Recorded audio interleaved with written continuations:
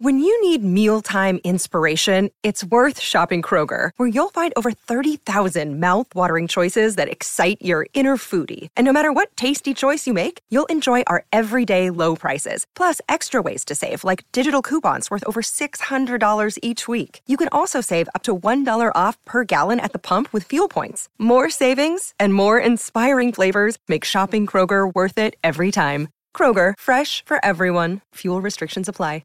Palmerbet on the edge of the box. Oh, it's a straight-up screamer! Download our app today and enjoy straight-up screamers this FIFA World Cup with great odds, great promos and same-game multi at Palmerbet. Gamble responsibly. For Gamblers' Help, call 1-800-858-858. Nice to have your company here on Sports Day, and it's time now to have a chat to Brett Phillips, a wide world of sports tennis anchor and host of SEN's First Serve, as he joins us here on Sports Day. Brett, welcome, mate. How you going, all right? Good, Carl. Mark, I think I've wiped away the tears now. It's a bit of a bubbling mess on Saturday morning with the departure of Roger officially, but still coming to terms with that. But the good part is we're not going to lose him to the sport, so he's still going to be involved in tennis for a long time. But it was pretty emotional, I've got to say. It's probably the most emotional I've been, Carl, since I was at Subiaco in 1996 when my beloved Fitzroy departed, and I had tears rolling down the face as they played Old Lang Syne there at the old Subi. But no, it was a very emotional day. Yep, I do remember that one as well, 96 against the Dockers. But with Roger, can you put into context, I mean, deciding to go out at the Laver Cup as opposed to another tournament, the line of thinking behind that, do you think?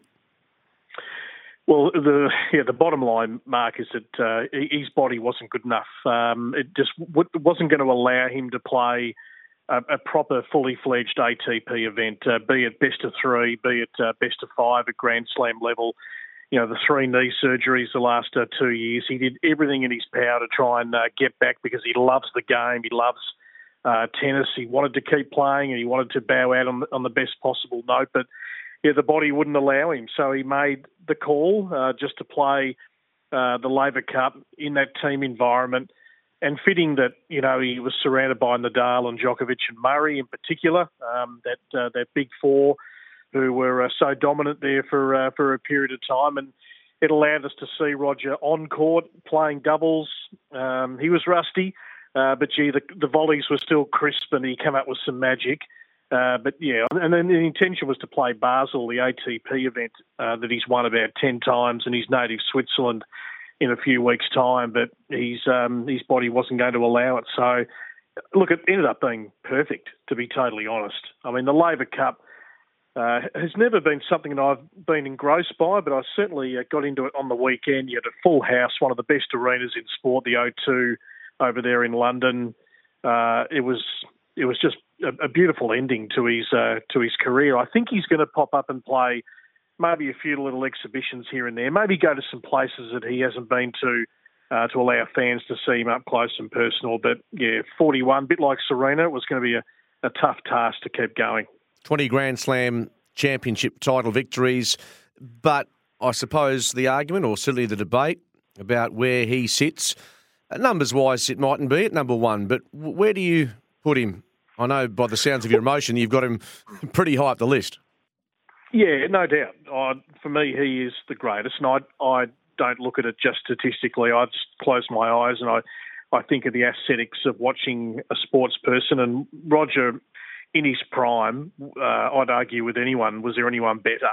The skill that he displayed out on court, he was unbeatable, absolutely unbeatable there for a period. But it's the way he played the game, with that grace, and it's the way he's carried himself for the past 24 years. I mean, it's just absolutely superb. I can't think of a time when Roger really put a foot out of line. There was no controversy across his career. He was voted, I can't even think off the top of my head how many times, but the fans, most popular player. He had fans all over the world. They loved Roger. And he loved them back. He gave them so much. So when you look at it just outside the tram lines of the tennis court, I don't think anyone's transcended the game as much as Roger Federer. What he brought and the people he brought to the game. I mean, he brought the A-listers, the celebrities courtside to watch. So his legacy is more than just, all the statistical numbers that go along with his career. It's amazing that he was so good, yet he only won one of his Grand Slam titles on clay, the French Open. That was it.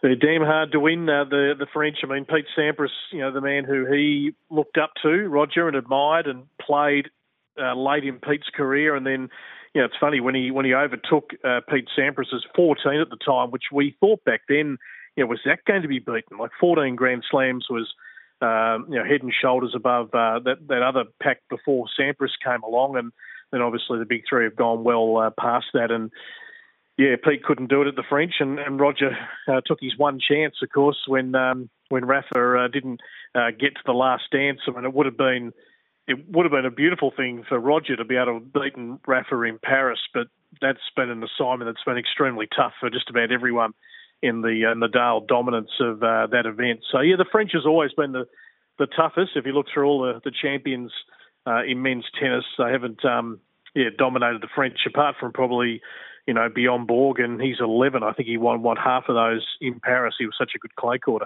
We go back to 2006, where he won 92 matches of the 97 he played, and he also won 65 consecutive matches on grass from 2003 to 2008. He was in a rich vein of form through that period of time. Yeah, Wimbledon was, and that's where I think, if his body had allowed it, that's where I think he would have loved to have bowed out. That was his home court, really. And look, he should have won another one.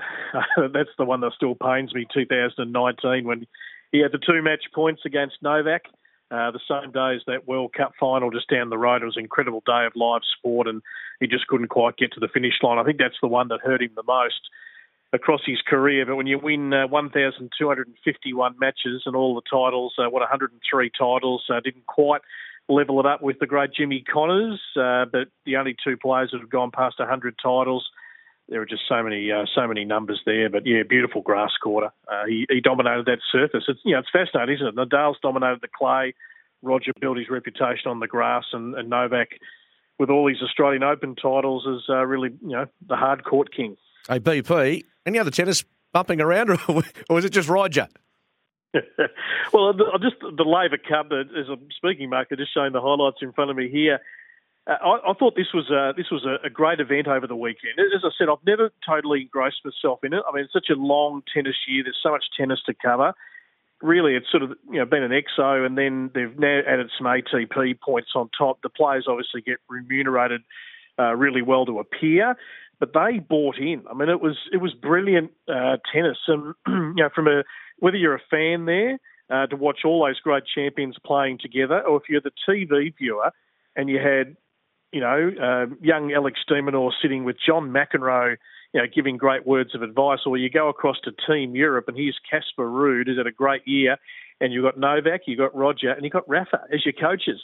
And that was picked up on the TV. Brilliant stuff. So I think the event, whilst it'll never come to Australia, unfortunately, because of the logistics, and it's after an Australian icon in Laver. I think they're trying to build it like golf's Ryder Cup, which we know has got so much history. Whether they'll get to that level, I don't know. But I think it's an event that is certainly here to stay. And the Davis Cup is in a lot of our eyes, floundering because the crowds aren't there. But full house in London, 17,000 watching a team event. It was a good result. Thank you very much, BP, for your time, mate. We appreciate it. Take care. Great to chat. Thank Good you. on you. Brett Phillips, Wide World of Sport tennis anchor and host of SEN's The First Serve here on Sports Day for the all-new Kia Niro, available in hybrid or all-electric. You can see more at kia.com.au. Well, that's all we've got time for. Been a busy show tonight. We've crossed a fair few sports tonight and had a chat about, of course, the AFL Grand Final. Next on your radio is Todd Johnston with the Night Shift. He'll take you through until midnight. Sometimes needing new tyres can catch us by surprise. That's why Tyre Power gives you the power of Zip Pay and Zip Money. You can get what you need now, get back on the road safely and pay for it later. Terms and conditions apply. So visit tyrepower.com.au or call 13 21 91.